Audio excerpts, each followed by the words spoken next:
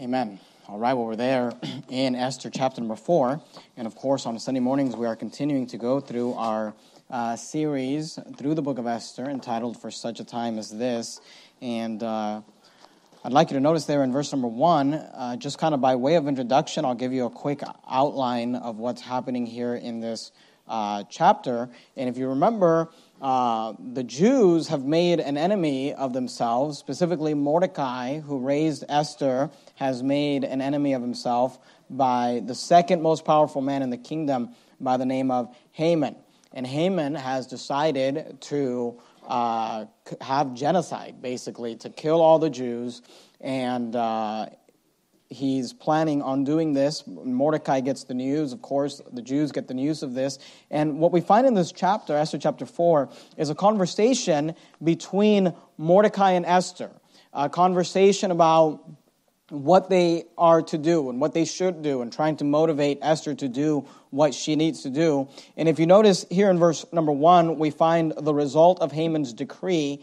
We see that Mordecai is in mourning. Verse 1 says this, that when Mordecai perceived all that was done, Mordecai rent his clothes and put on sackcloth with ashes. And of course, it's something that would be done at a time of mourning in the Old Testament, especially the Old Testament nation of Israel, and went out into the midst of the city and cried with a loud, bitter cry. Notice verse 2, and Mordecai is what we're talking about, came even before the king's gate. Notice, for none might enter into the king's gate clothed with sackcloth. So here we have Mordecai in public mourning. He has rent his clothes, he has put on sackcloth and ashes, and then he does something that nobody's supposed to do. He goes to the king's gate, and the Bible says, for none might enter into the king's gate clothed with sackcloth. Now, you don't have to turn here, but in Nehemiah chapter number 2, and Nehemiah, if you remember, was in the same kingdom as Esther, the Medo-Persian Empire, different king at a different time. But Nehemiah chapter 2 says this, I'll just read this for you. This is once Nehemiah got the news about Jerusalem being destroyed. It says, and it came to pass in the month Nisan, in the 20th year of Artaxerxes the king, that wine was before him, and I took up the wine and gave it unto the king. Remember, Nehemiah was the king's cupbearer. Here's what the Bible says in Nehemiah. It says, now I had not been before time sad in his presence. Wherefore the king said unto me, why is thy countenance sad, seeing thou art not sick? This is nothing else but sorrow of heart. Then the Bible says, Nehemiah says, then I was very sore afraid. So the Bible seems to indicate that in this Medo-Persian Empire, you were not allowed to be sad or in mourning in the presence of the king. They wanted everybody always to be happy, and of course we know that from King Ahasuerus. He's always throwing a party or having a party and always trying to have a good time. And what Mordecai does is he's kind of forcing the hand. He's doing something that's not normally done, and he's mourning in ashes and sackcloth at the king's gate. Notice it's not only Mordecai who's doing this, but also the Jews are in mourning. Look at verse 3, Esther chapter 4, verse 3. And in every province, whithersoever the king's commandment and his decree came, there was great mourning among the Jews, and fasting, and weeping, and wailing, and many lay in sackcloth and ashes. And then I want you to notice, not only do we see the result of Haman's decree, and this is just by way of introduction, we see the request of Mordecai. Notice verse 4. So Esther's maid and her chamberlains came and told it her. Then was the queen exceedingly grieved. She gets the news that Mordecai is out there at the king's gate, with his clothes rent, with his in ashes and sackcloth. And the Bible says that the queen was exceedingly grieved, and she sent raiment to clothe Mordecai and to take away his sackcloth from him, but he received it not. She tried to cover it up. She tried to cover him up, but he would not receive it. Notice verse 5. Then called Esther for Hatach, one of the king's chamberlains, whom he had appointed to attend upon her, and gave him a commandment to Mordecai, notice, to know what it was and why it was. Notice at this point, Esther doesn't know what's going on. She just knows that Mordecai is out there throwing a fit, a public, display of mourning, and she sends a messenger to know what it was and why it was. Notice verse 6. So Hatach went forth to Mordecai unto the street of the city, which was before the king's gate. And Mordecai told him of all that had happened unto him, and of the sum of the money that Haman had promised to pay to the king's treasuries for the Jews to destroy them. Now notice, here's the request from Mordecai, verse 8. And he gave him a copy of the writing of the decree that was given to Shushan to destroy them.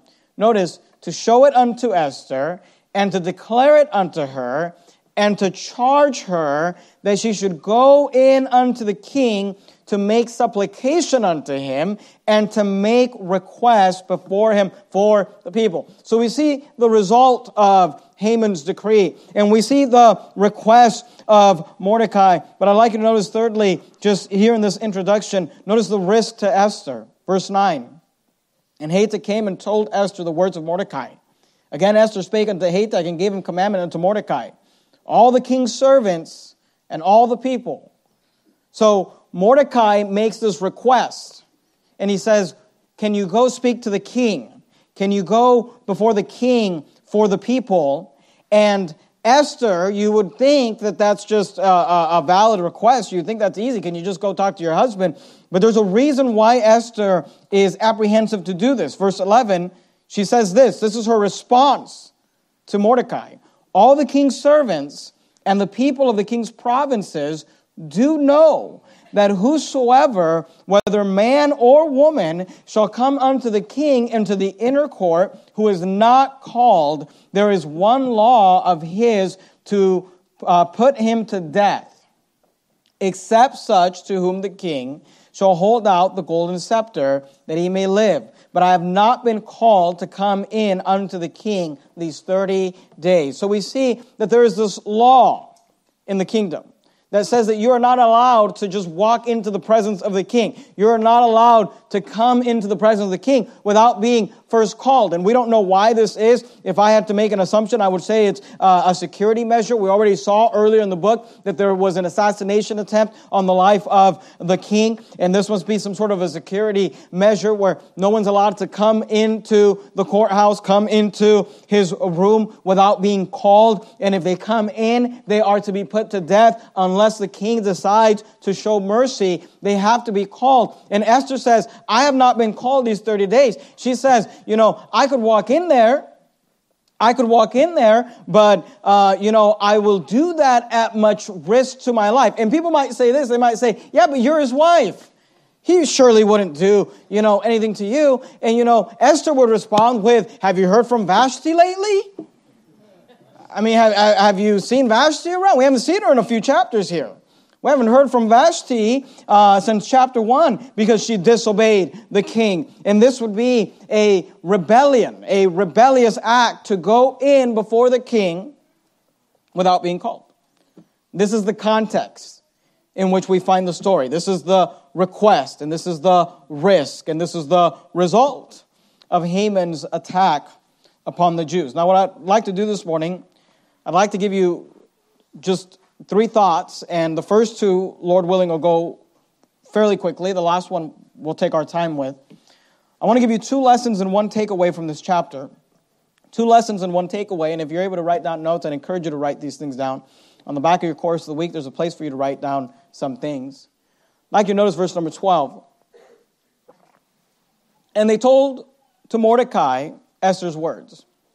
They explained to Mordecai, you know that Esther's not just allowed to walk into the king. You know that if she does so, she will do so at much risk to her own life. Notice the response back from Mordecai, verse 13.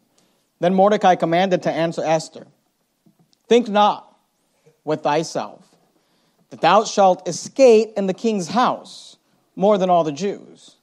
He says, don't think that just because you're the queen, don't think that just because you live in the queen's in the king's house that you're going to escape once people find out you're a Jew. And here's what you need to understand about the Medo-Persian Empire and with these laws is that the laws of the Medo-Persian Empire were stronger than the king himself. If you remember, in Babylon, Nebuchadnezzar and Belteshazzar could basically just decree laws from their mouth. They could say something and it would be so. But the Medo-Persian Empire was inferior to that. And by the way, this is just a side note. As you study the empires throughout the Bible, especially in end times prophetic writings, you find that they get weaker and weaker, more and more inferior as they go along. And in the Medo-Persian Empire, the kings were bound to the law. This is why the king Darius was not allowed to just forgive Daniel. He had to throw him into the lion's den because he was bound by the law. And here we find that we have this king that has this law. And if the law is passed and the Jews are to be put to death, he says, hey, don't think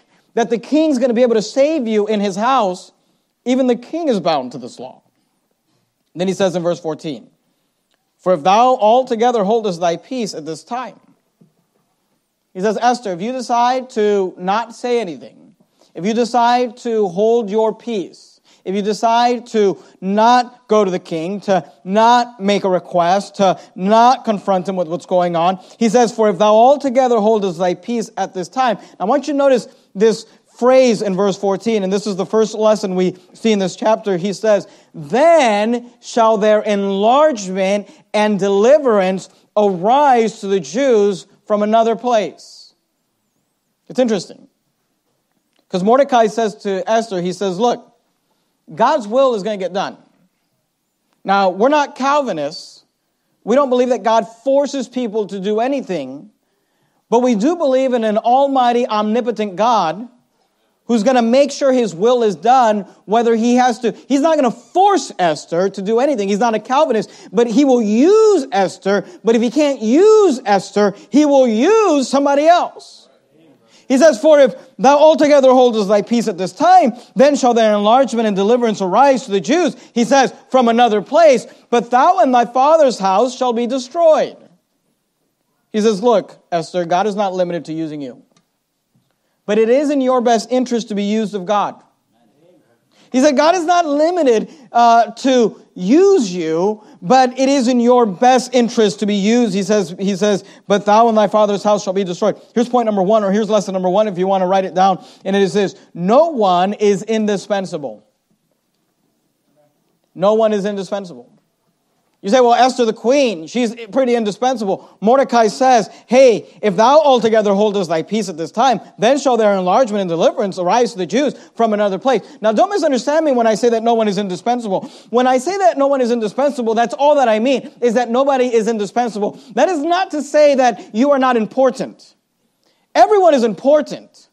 Everyone that's saved, everyone that's part of the plan of God, everybody that God wants to use, they are all important. They've all been placed in certain positions, in certain locations for such a time as this. You are important, but don't misunderstand your importance and not realize that you're also dispensable. You say, what does that mean? Here's what that means.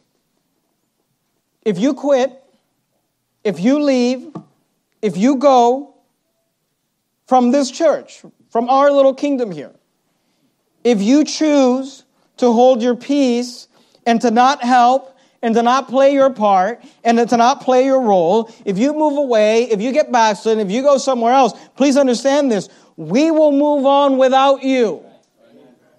But we will never be the same. You are important, but you're not indispensable. In the New Testament, God would use this idea. He would use this illustration of a body. He would call a church a body. And he says that a church is filled with members. Church members are illustrated as body parts or body members. And the truth is this, that if I were to lose my hand, or if I were to lose my foot, or if I were to lose my eye, my body would move on without it. But it would never be the same. You are important. Esther was important to the work of God and to the will of God, but Esther needed to understand, and Mordecai wanted to make sure she understood, yes, Esther, you are important. Everyone is important, but no one is indispensable. God will do his work. God, here's what he's saying. God wants to use us, but God is not limited to using us. And if God uses us, it is in our best interest And it is our great opportunity, and it is our great honor to be used of God. See, we get this idea that I'm the only one that God can use. And if I leave that church, it's going to fall apart because you don't understand, I'm the biggest tither. Well, how do you know that? Well, I'm the biggest this, and I'm the biggest that, and I work so much, and I volunteer so much, and I give so much, and I'm just so amazing, and I just actually sit there and do nothing, but I'm so great. That when I leave that church, they're going to fall apart. People leave this church, and in 3 months that church is going to close down, and we're still here. Amen. Now, everyone's important. Everyone's important, but no one is indispensable. We get this idea. You don't have to turn there. 1 Kings chapter 19. In fact, you go to the book of Job if you would. Keep your place right there in Esther and go to Job chapter number 1. Job is right after the book of Esther. 1 Kings 19. Here's what Elijah the prophet said during a low time in his life. The Bible says this, and he said, I have been very jealous. This is Elijah, the prophet, speaking to God. I have been very jealous for the Lord God of hosts, because the children of Israel have forsaken thy covenant, thrown down thine altars, and slain thy prophets with the sword. Then he says this, he says, and I only am left, and they seek my life to take it away. Isn't it easy for us to get that attitude? When it comes to our positions and our stands, when it comes to the fights that we fight and the battles we have, it's easy for us to get this idea that says, well, only our church or only our few little friends in this movement, it's only us, and I am left, and they seek my life. But you know what God responded to Elijah? He says, yet I have left me 7,000 in Israel. All the knees which have not bowed unto Baal, and every mouth which has not kissed him. And here's all I want you to understand, and here's all you and I need to get, and here's what Esther needs to understand. You may be the queen. You may be given a position. You may be given a place. You may be given talent. You may be given power. You may be given authority. You may be given something that you can leverage for the cause of Christ that makes you important, but you're not indispensable. Amen. If thou altogether holdest thy peace. You know what God told the old IFB movement? I want you to preach against the Sodomites. But if thou altogether holdest thy peace, I'll find someone else. Amen. And he did. First lesson is this: no one is indispensable. You're not indispensable. This church is not indispensable. This church is important. It's not indispensable. This church shuts down. The work of God will continue. If I die, if I quit, this church can continue on without me. No one is indispensable. Here's the second truth for you. Go back to Esther chapter 4 if you would. Keep your finger right there in Job chapter 1.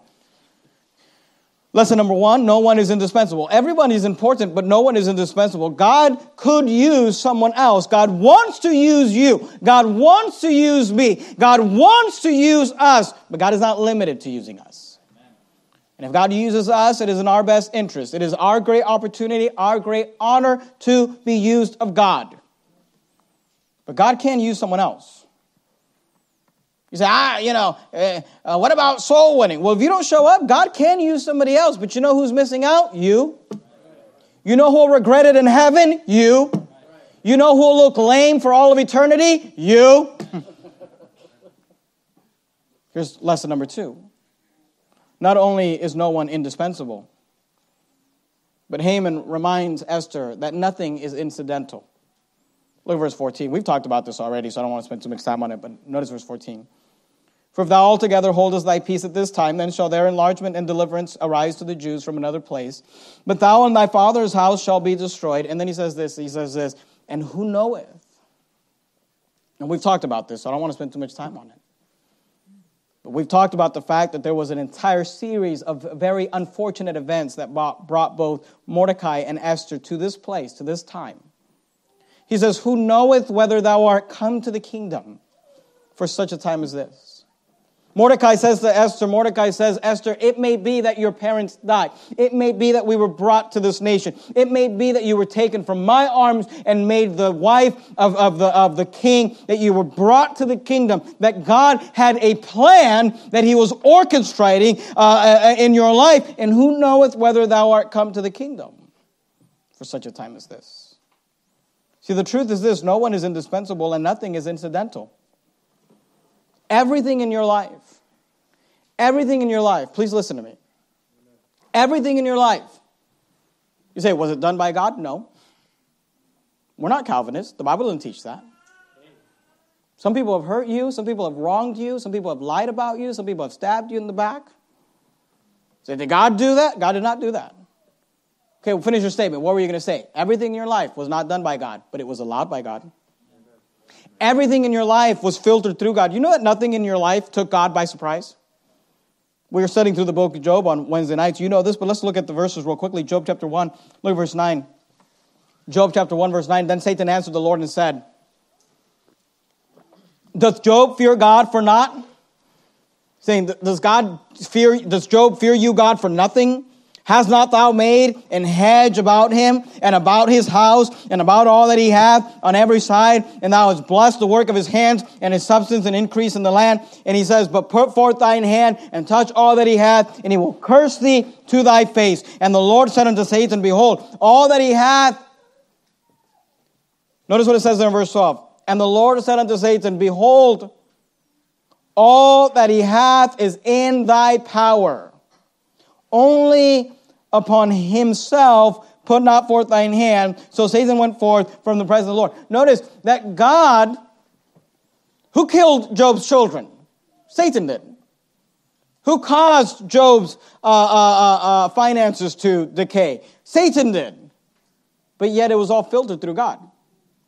God allowed it. Satan could not, in fact, God put bounds on it. He said, all that he hath is in thy power, only upon himself, put not forth thine hand. He says, do whatever you want to him, but I don't want you to touch him, in chapter 1. That was round 1.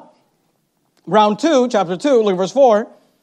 And Satan answered the Lord and said, because Satan failed and Job has not cursed God, so he tries again. He says, skin for skin. Yea, all that a man hath he will give for his life. He says, yeah, but you didn't let me touch his body. But put forth thine hand now and touch his bones and his flesh, and he will curse thee to thy face. And the Lord said unto Satan, behold, he is in thine hand, but save his life. And I want you to notice that it is Satan who made Job sick. It is Satan who touched his body, but it was God who allowed it. And here's all I want you to understand. Everything in your life is not done by God, but it is filtered through God. You say, well, that doesn't make me feel any better. But please understand this. If God allowed it, then God has a plan for it. If God allowed it, then God can work it out. I didn't say God did it. I didn't say God wanted it to be done. I didn't say that God orchestrated it. And if it was sinful and if it was wrong, it definitely was not pleasing to God. But I can tell you this, that God, we're not Calvinists. God does not stop man. There are decisions we make and decisions that other people make that affect us. But if God allows it, then here's what we know, that God can work it out for good. That God can bring it out for good. That you can have a series of unfortunate events unfold in your life, and God can use that to bring you to the place where he needs you to go. Go to Daniel chapter 3 if you would. Daniel chapter 3, if you're there in Job, you got Psalms, Proverbs, Ecclesiastes, Song of Solomon, Isaiah, Jeremiah, Lamentations, Ezekiel, Daniel. Isaiah, Jeremiah, Lamentations, Ezekiel, Daniel. While you turn there, I'll just read to you these verses. They're very well-known verses. We've already talked about them in the series. Genesis 50 and verse 20. This is, of course, Joseph, who's very similar to Esther, in the sense that he was taken captive, in the sense that he was done wrong, in the sense that he was brought to the kingdom for a very specific purpose.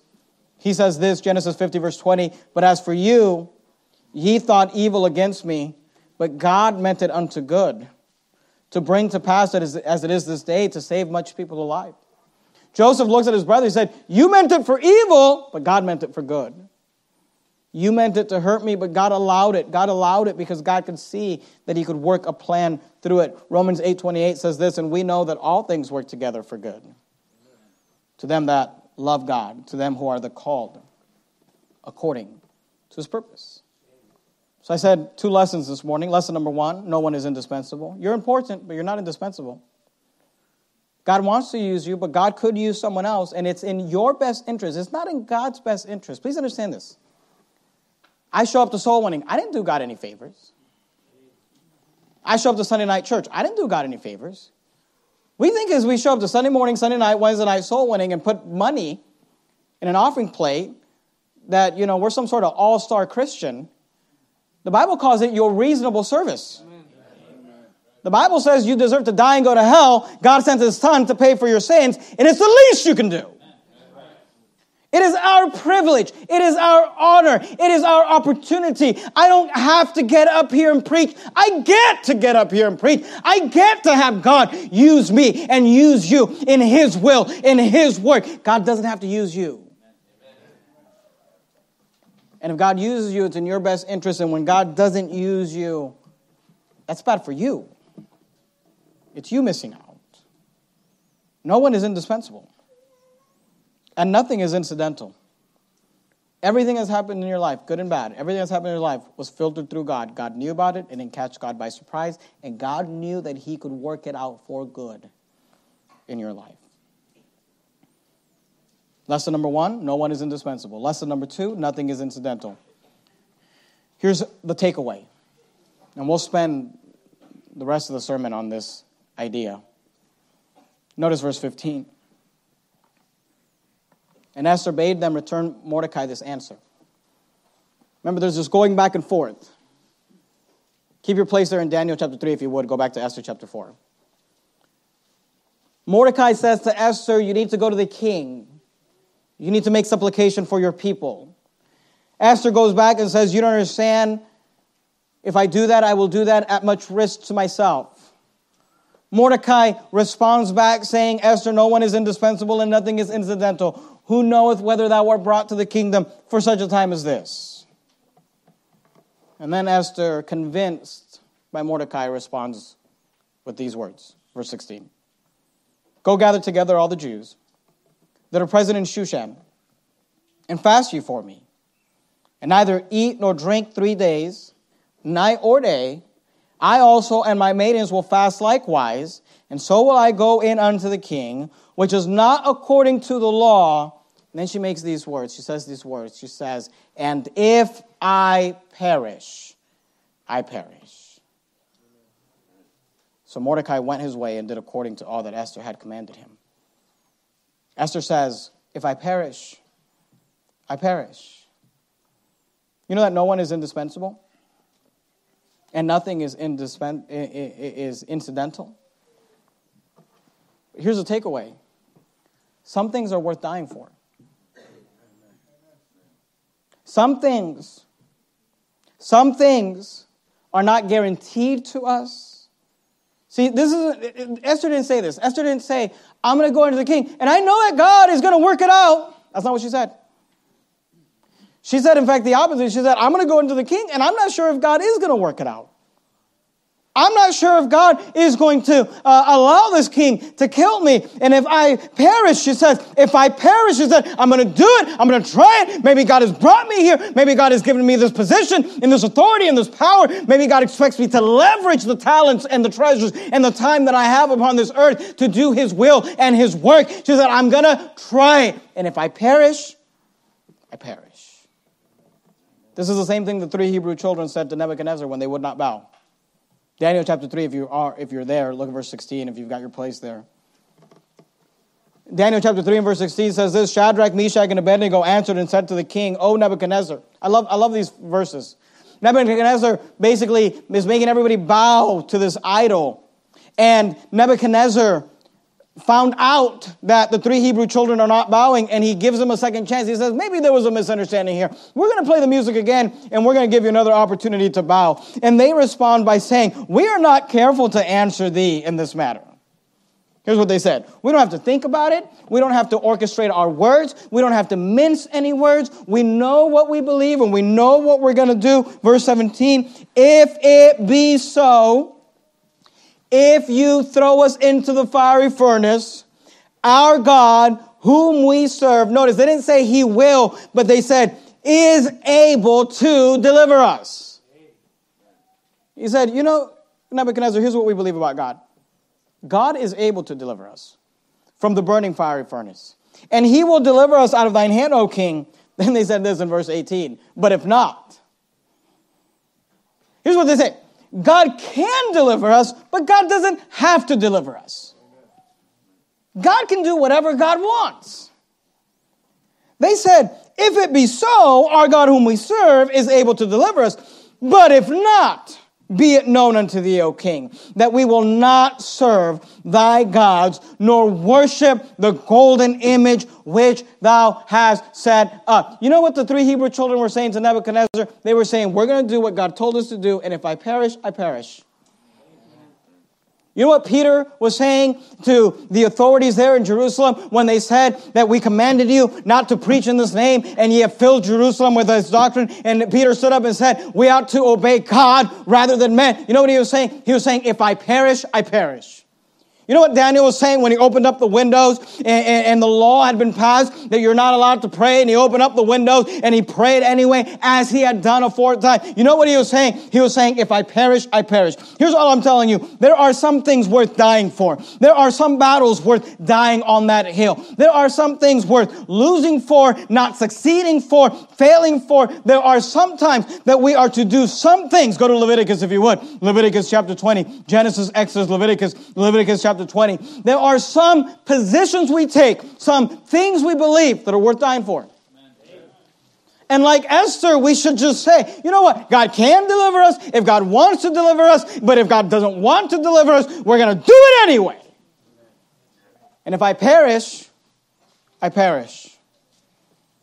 You know, there's things we believe here at Verity Baptist Church. There's things that we've taken positions on that people will say to us, well, if you believe that, if you preach that, if you take that stand, you can't survive in this world, in this society. You can't pastor a growing church it's preaching that way. You can't live in this world. You're going to get thrown into prison.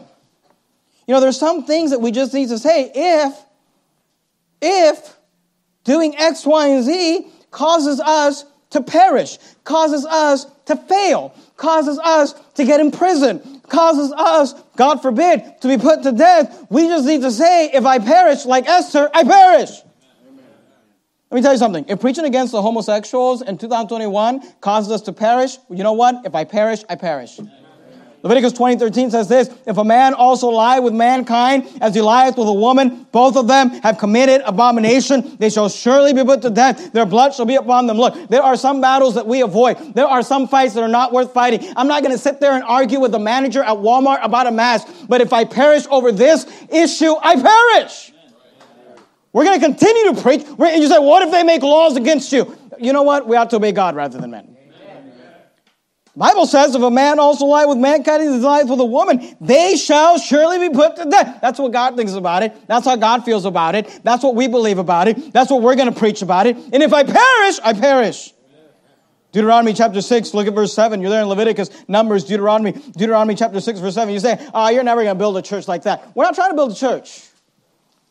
Last I checked, God builds the church. Jesus said, I will build my church and the gates of hell shall not prevail against it. You know what we're trying to do? We're trying to be honoring to Christ. We're trying to preach the word of God. Deuteronomy chapter 6, verse 7 says this, and thou shalt teach them diligently. The thou there is referring to parents, if you want to look at the context. And thou shalt teach them diligently unto thy children, and shalt talk of them when thou sittest in thine house, and when thou walkest by the way, and when thou liest down, and when thou risest up. You know what the Bible says here? The Bible says that it is the job of the parent to teach the children when they are sitting in their house, when they're out and about, walking by the way, when thou liest down, when you go to bed, and when you rise up. It's your job. And you know what? We take a position here that we are against the school system, be it public or Christian. We're against it. You say, why? Because the Bible says that it is the job of the parent to teach their children, period. Now look, you might be sitting here this morning, maybe you're a single mom or you're in a situation where you don't have a choice. We understand that. We're not mad at you. We love you. We want to come alongside and help you. But if you get a choice, if you're able to, God says you got to homeschool your children. You say, you can't preach like that. You're going to make people leave. You know what? If I perish, I perish. I'm just going to preach the word and tell you what the Bible says. The Bible says that it's your job, mom, it's your job, dad, to sit there and teach your children. It doesn't say, and you hire someone. He says, and thou shalt teach them diligently unto thy children. Go to Deuteronomy 22, look at verse 5. You're there in Deuteronomy 6, flip over to Deuteronomy 22, verse 5. I'm just telling you, say, you're gonna fail if you preach this way. Then we'll fail. The church will perish, then let it perish. It's God's church. It's Christ's church. You You say, you're really going to preach against the sodomites, the homosexuals? Yeah. You're really going to preach against the public school system? Yeah, the public school system that has brainwashed a society we live in. The reason we're dealing with all the crap we're dealing with in this society is because generation after generation of young people have been brainwashed by the government system. Yeah, you're offended that I'm preaching against that? Here's another one. You say, I'm already offended. Well, you better buckle up because I've got a whole list full of stuff here. So you're not allowed to preach. You shouldn't preach these things. Things like what? Women wearing pants? Deuteronomy 22, look at verse 5. Deuteronomy 22, verse 5, the Bible says, the woman shall not wear that which pertaineth unto a man. You say, nobody preaches this anymore. I know. Very few people do. You're going to destroy your church preaching like this on a Sunday morning. You know what? If I perish, I perish.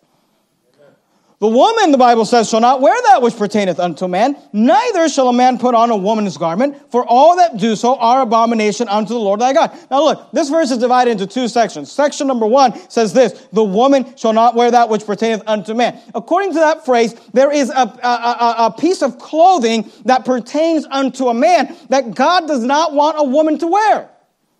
Now look, believe what you want about this. You can't walk away from this verse not understanding that there is something that God says only men should wear and women should not. So answer me this. What is that? Is it a hat? Is it socks? Is it shoes? I mean, what is it? It's something. It's something. Let's look at the second part of the verse. Neither shall a man put on a woman's garment. According to that phrase, there's something the woman should wear that a man should not. What is it? You know what the answer is. You say, well, of course, that's talking about a man putting on a dress. Of course it is.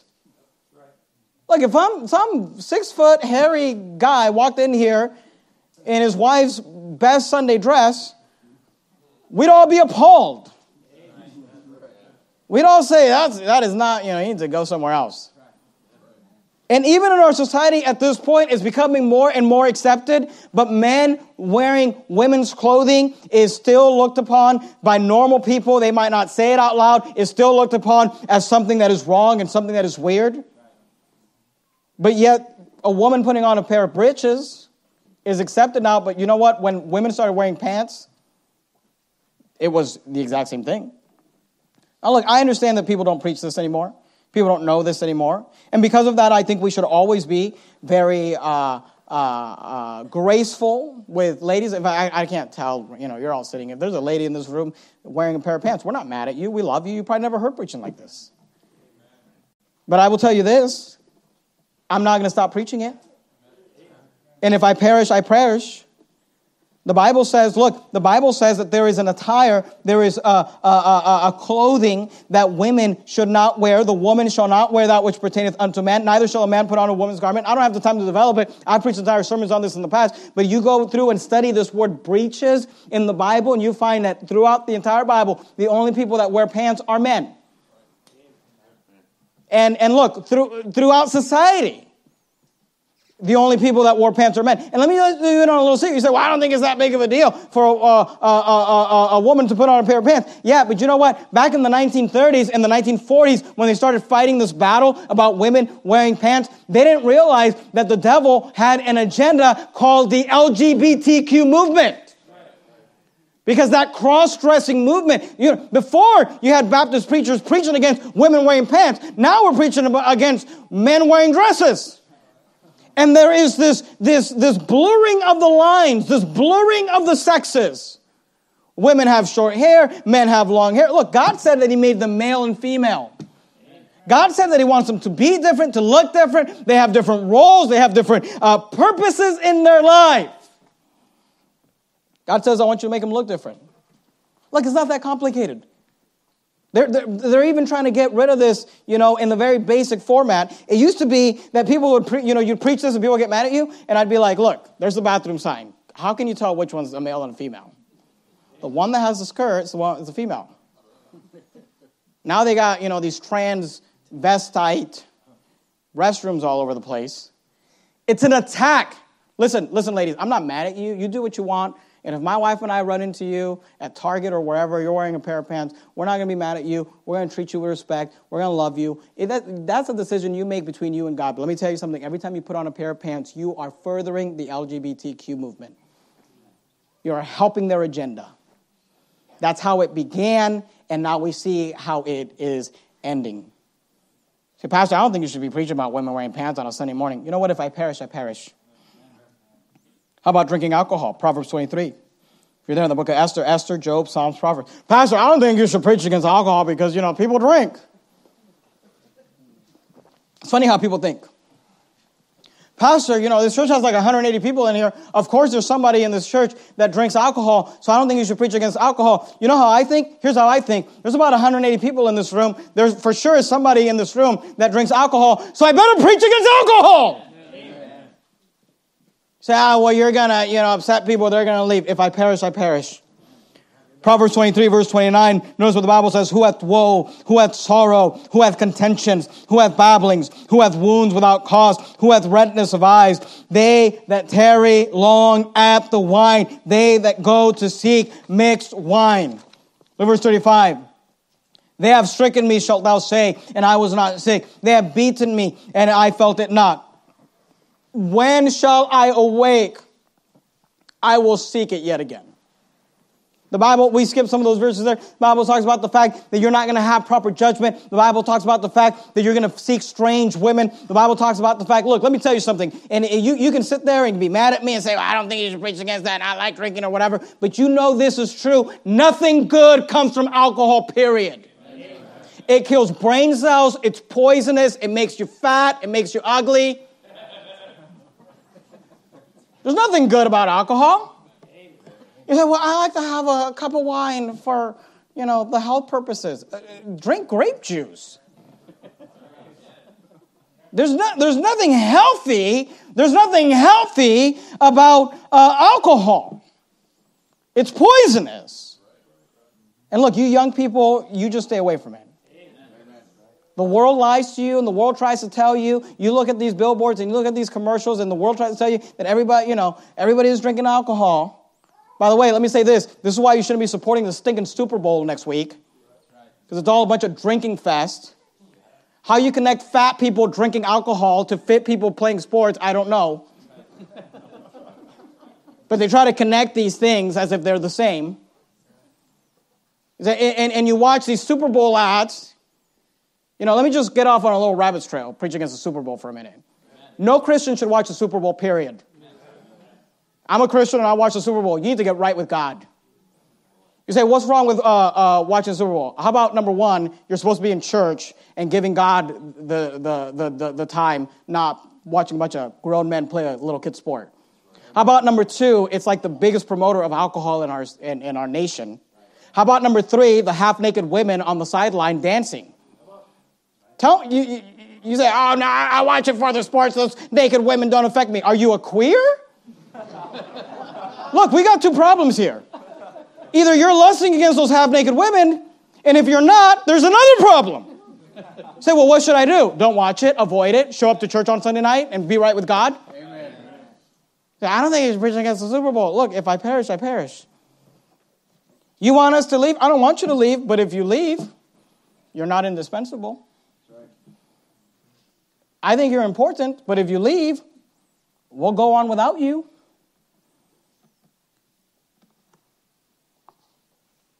He says, when shall I awake? I will seek it yet again. Here's the truth. There's nothing good that comes out of alcohol. And the media will show you that everybody who drinks alcohol is having fun, and they're fit, and they're nice, and they're young. And what they don't show you is the broken marriages. What they don't show you is the wife that's beaten. What they don't show you is the vomit and the piss at the bar. That's what they don't show you. There's nothing good about alcohol. Stay away from it. No Christian should be drinking alcohol. The Bible says, look not thou upon the wine. God said, I don't even want you looking at it. I don't think you should preach like this. You know what? If I perish, I perish.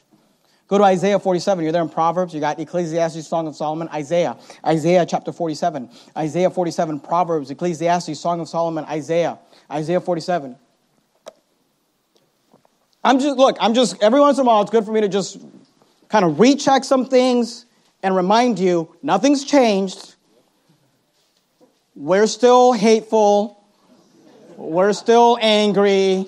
We're still a cult. I don't care if it's 2021. I don't care if Joe Biden's in the White House. Nothing's changed. This is what we believe. And if I perish, you know what? I perish. If the church, if I show up to church on Sunday morning next week and half of you aren't here, I love you. We'll miss you. You're important, but you're not indispensable. And there are some things that we just believe, and we're just going to say, you know what? If it works, great. And if it doesn't, it's God's business. How about this one? Not showing your thigh. Isaiah 47, verse 1.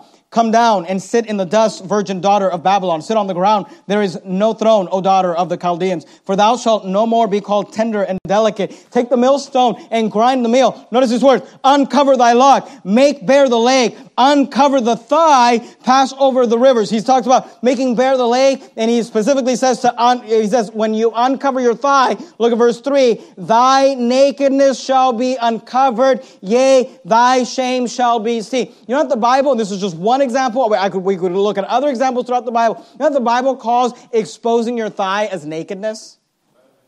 That's why in the Bible, God told the priest, he says, if you're going to wear short pants, he said, they need to cover the thigh. They need to go all the way down to the knee. This is why we teach the ladies here that you ought to wear skirts and dresses that that cover your thigh. And you say, you know, what does that mean? A lot of times that means it needs to go past your knee. You know, it's funny to me how people, they find these rules in the Bible, and then instead of just trying to please God and love the Lord, they want to just get as close to sin as possible. Well, how short can my skirt be before pastor starts preaching against me? Well, is that why you're doing it? And you got these little skirts, and you're constantly having to do this. Miss Joanne walks by and you're like, if you're doing this, it's too short. And if you're doing this, it probably does this when you sit down. Woo! And some of you, I'm not trying to offend you, you're not as thin as you used to be. And that thing writes up halfway past your leg. It's still the thigh on the back side.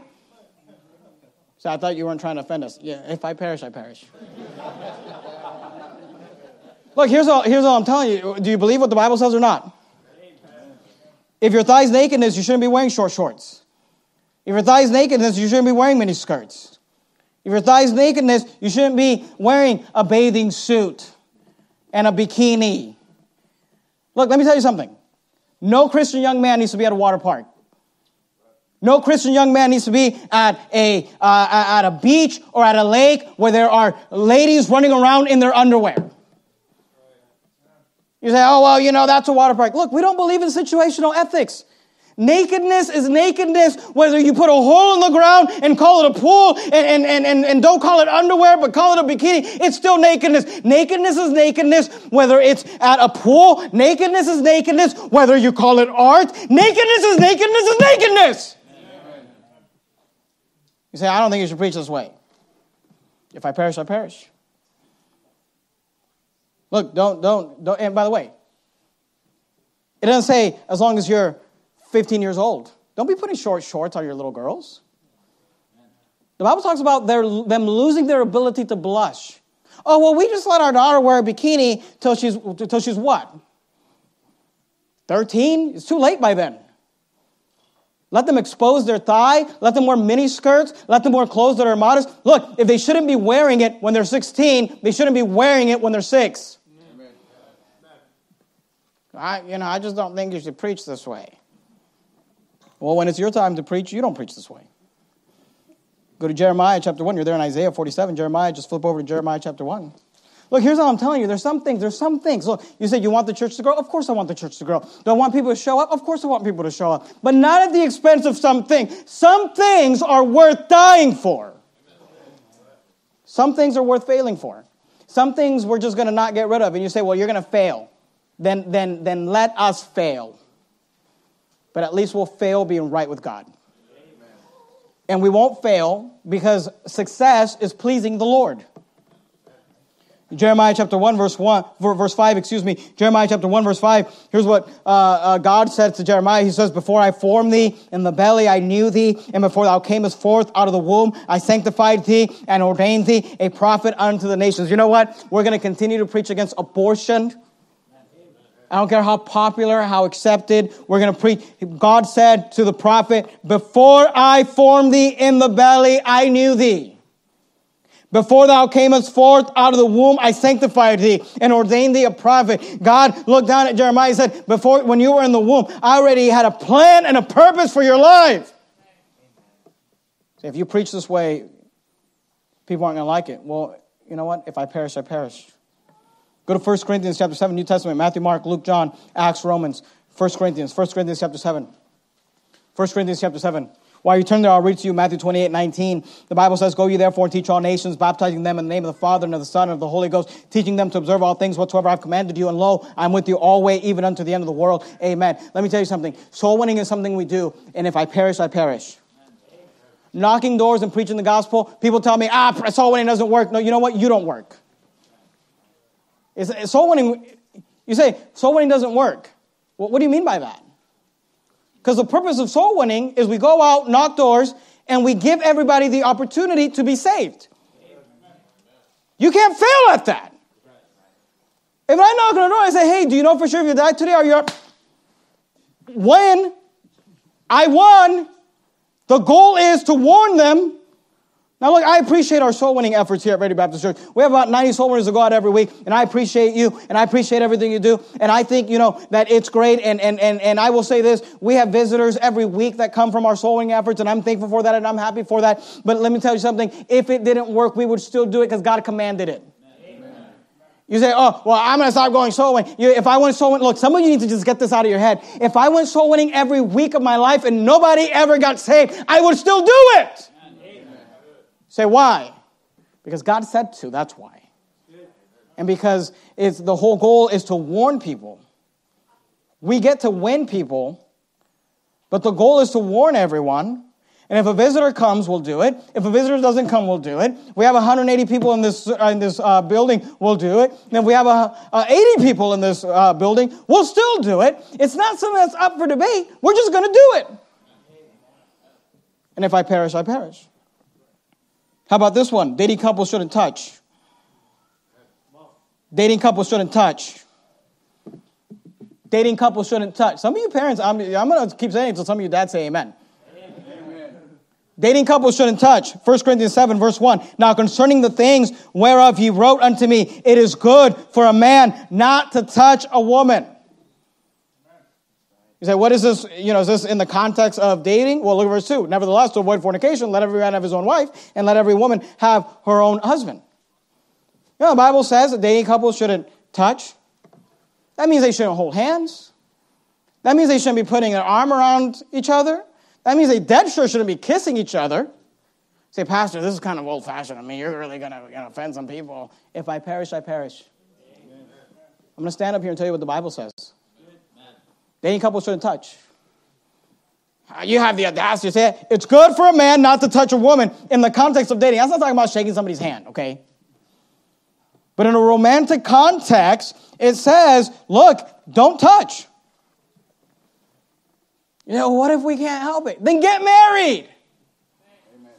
Nevertheless, to avoid fornication, let every man have his own wife. But you know what's better? Here's what's better, for you to just control yourself. I've seen it so many times already in the 10 years I've in ministry. I've seen it in this church, and I've seen it in other churches. Well, we can't help it. We just, to avoid fornication, Pastor, we have to get married. I know we've only known each other for 3 days, but we have to get married. And I'm like, no, don't do it. No, wait. No, we have to. The Bible says, 1 Corinthians 7, chapter 2, verse 2. Fast forward a year later. No, you can't get divorced. Remember, I know he's crazy. I know she's stupid. I know this. I know that. You should have thought of that. You know what's better? Now concerning the things whereof you wrote unto me, it is good for a man not to touch a woman. Dating couples shouldn't touch. I'm going to keep preaching that. Amen. I don't care what year it is. I don't care how out of fashion it gets. 2 Corinthians chapter 6, look at verse 17. 2 Corinthians chapter 6, verse 17. Wherefore come out from among them, and be ye separate, saith the Lord, and touch not the unclean thing. And I will receive you. How about just separation in general? And you know what? Let me say this to dating couples. You shouldn't be touching. You shouldn't be driving in cars together by yourselves. You shouldn't be staying out all hours of the night. These are not things that are pleasing to the Lord. Separation. Wherefore come out from among them, and be ye separate, saith the Lord, and touch not the unclean thing, and I will receive you. God wants us to live separated lives. How about just worldliness in general? 1 John 2:15, you have to turn there. The Bible says, love not the world, neither things that are in the world. If any man love the world, the love of the Father is not in him. For all that is in the world, the lust of the flesh, the lust of the eyes, the pride of life, is not of the Father, is of the world. Here's what I'm telling you. We're going to continue to preach against worldly music. Amen. You can have country music that you add the name of Jesus to and call it gospel if you want, but it's of the world. You can go ahead and have whatever kind of worldly music in your house. But you know what? At Verity Baptist Church, you know all the music that's played around here, all the music you hear coming out of these speakers, all the music you hear, it's all done by Baptists, independent fundamental Baptists. Amen. You say, why? Because the Bible says to love not the world, not the things that are in the world. If any man love the Father, the love of the Father is not in him. Love the world, the love of the Father is not in him. For all that is in the world, not some, not most, all that is in the world, the lust of the flesh, the lust of the eyes, the pride of life is not of the Father, but is of the world. So we're just going to keep preaching against. We're just going to keep standing against worldliness in general and keep having separation. We're going to keep preaching against the world's music. We're going to keep preaching against electric guitars. We're going to keep preaching against dancing. We're never going to have a wedding at Verity Baptist Church where there's dancing. We are against dancing. I don't care what kind of dancing. Good night. It's a Baptist church. We're against dancing. We're against churches that look like rock concerts and feel like rock concerts and look like casinos. We're against going to casinos. I mean, we're just against all of it. We're going to keep preaching against it. We're going to keep preaching against divorce. We're going to keep preaching for the King James Bible. You say, if you keep preaching the King James Bible, you're never going to grow. Well, if I perish, I perish. You keep playing those old hymns, you're never going to grow. If we perish, we perish. You keep taking these strong stands. You keep preaching against the sodomite. You keep yelling and screaming and talking about Donald Trump. Look, you keep preaching against politicians. If I perish, I perish. Amen. There's some things that are worth dying for. No one is indispensable. And nothing is incidental. But some things are worth dying for. Some things are worth failing for. Some things are worth saying, you know what, God said it, we're just going to do it, whether it works out or not. Hey, Nebuchadnezzar, you know what we believe? We believe that our God is able to deliver us. And if he doesn't, I'll just perish. If I perish, Esther said, I perish. Let's bow our heads and have a word of prayer. Heavenly Father, Lord, thank you for your word. Thank you for this example of this very courageous young lady, Esther. Thank you for her father, Mordecai, who taught us a valuable lesson that no one is indispensable. Nothing is incidental. And some things are just worth dying for. Lord, I pray you'd help us to realize there are some things that we're just not going to compromise on. No matter what the culture, how the culture changes, how society changes, there's some things we're just going to stick with it, and if we fail, if we don't succeed, if we perish, we're just going to perish. We're going to perish doing right. We're going to perish pleasing the Lord. Lord, I pray you'd help us to there's some parents in this room, and they need to get a hold of their kids, and they've got this attitude. Lord, help them to just take this attitude that says, if I perish, I perish. I'm going to raise these kids right for the glory of God. There's some marriages that need to just say, you know what, we're going to work this thing out till one of us perishes. And Lord, I pray you'd help us. I pray you'd help us to have this tenacity of Esther.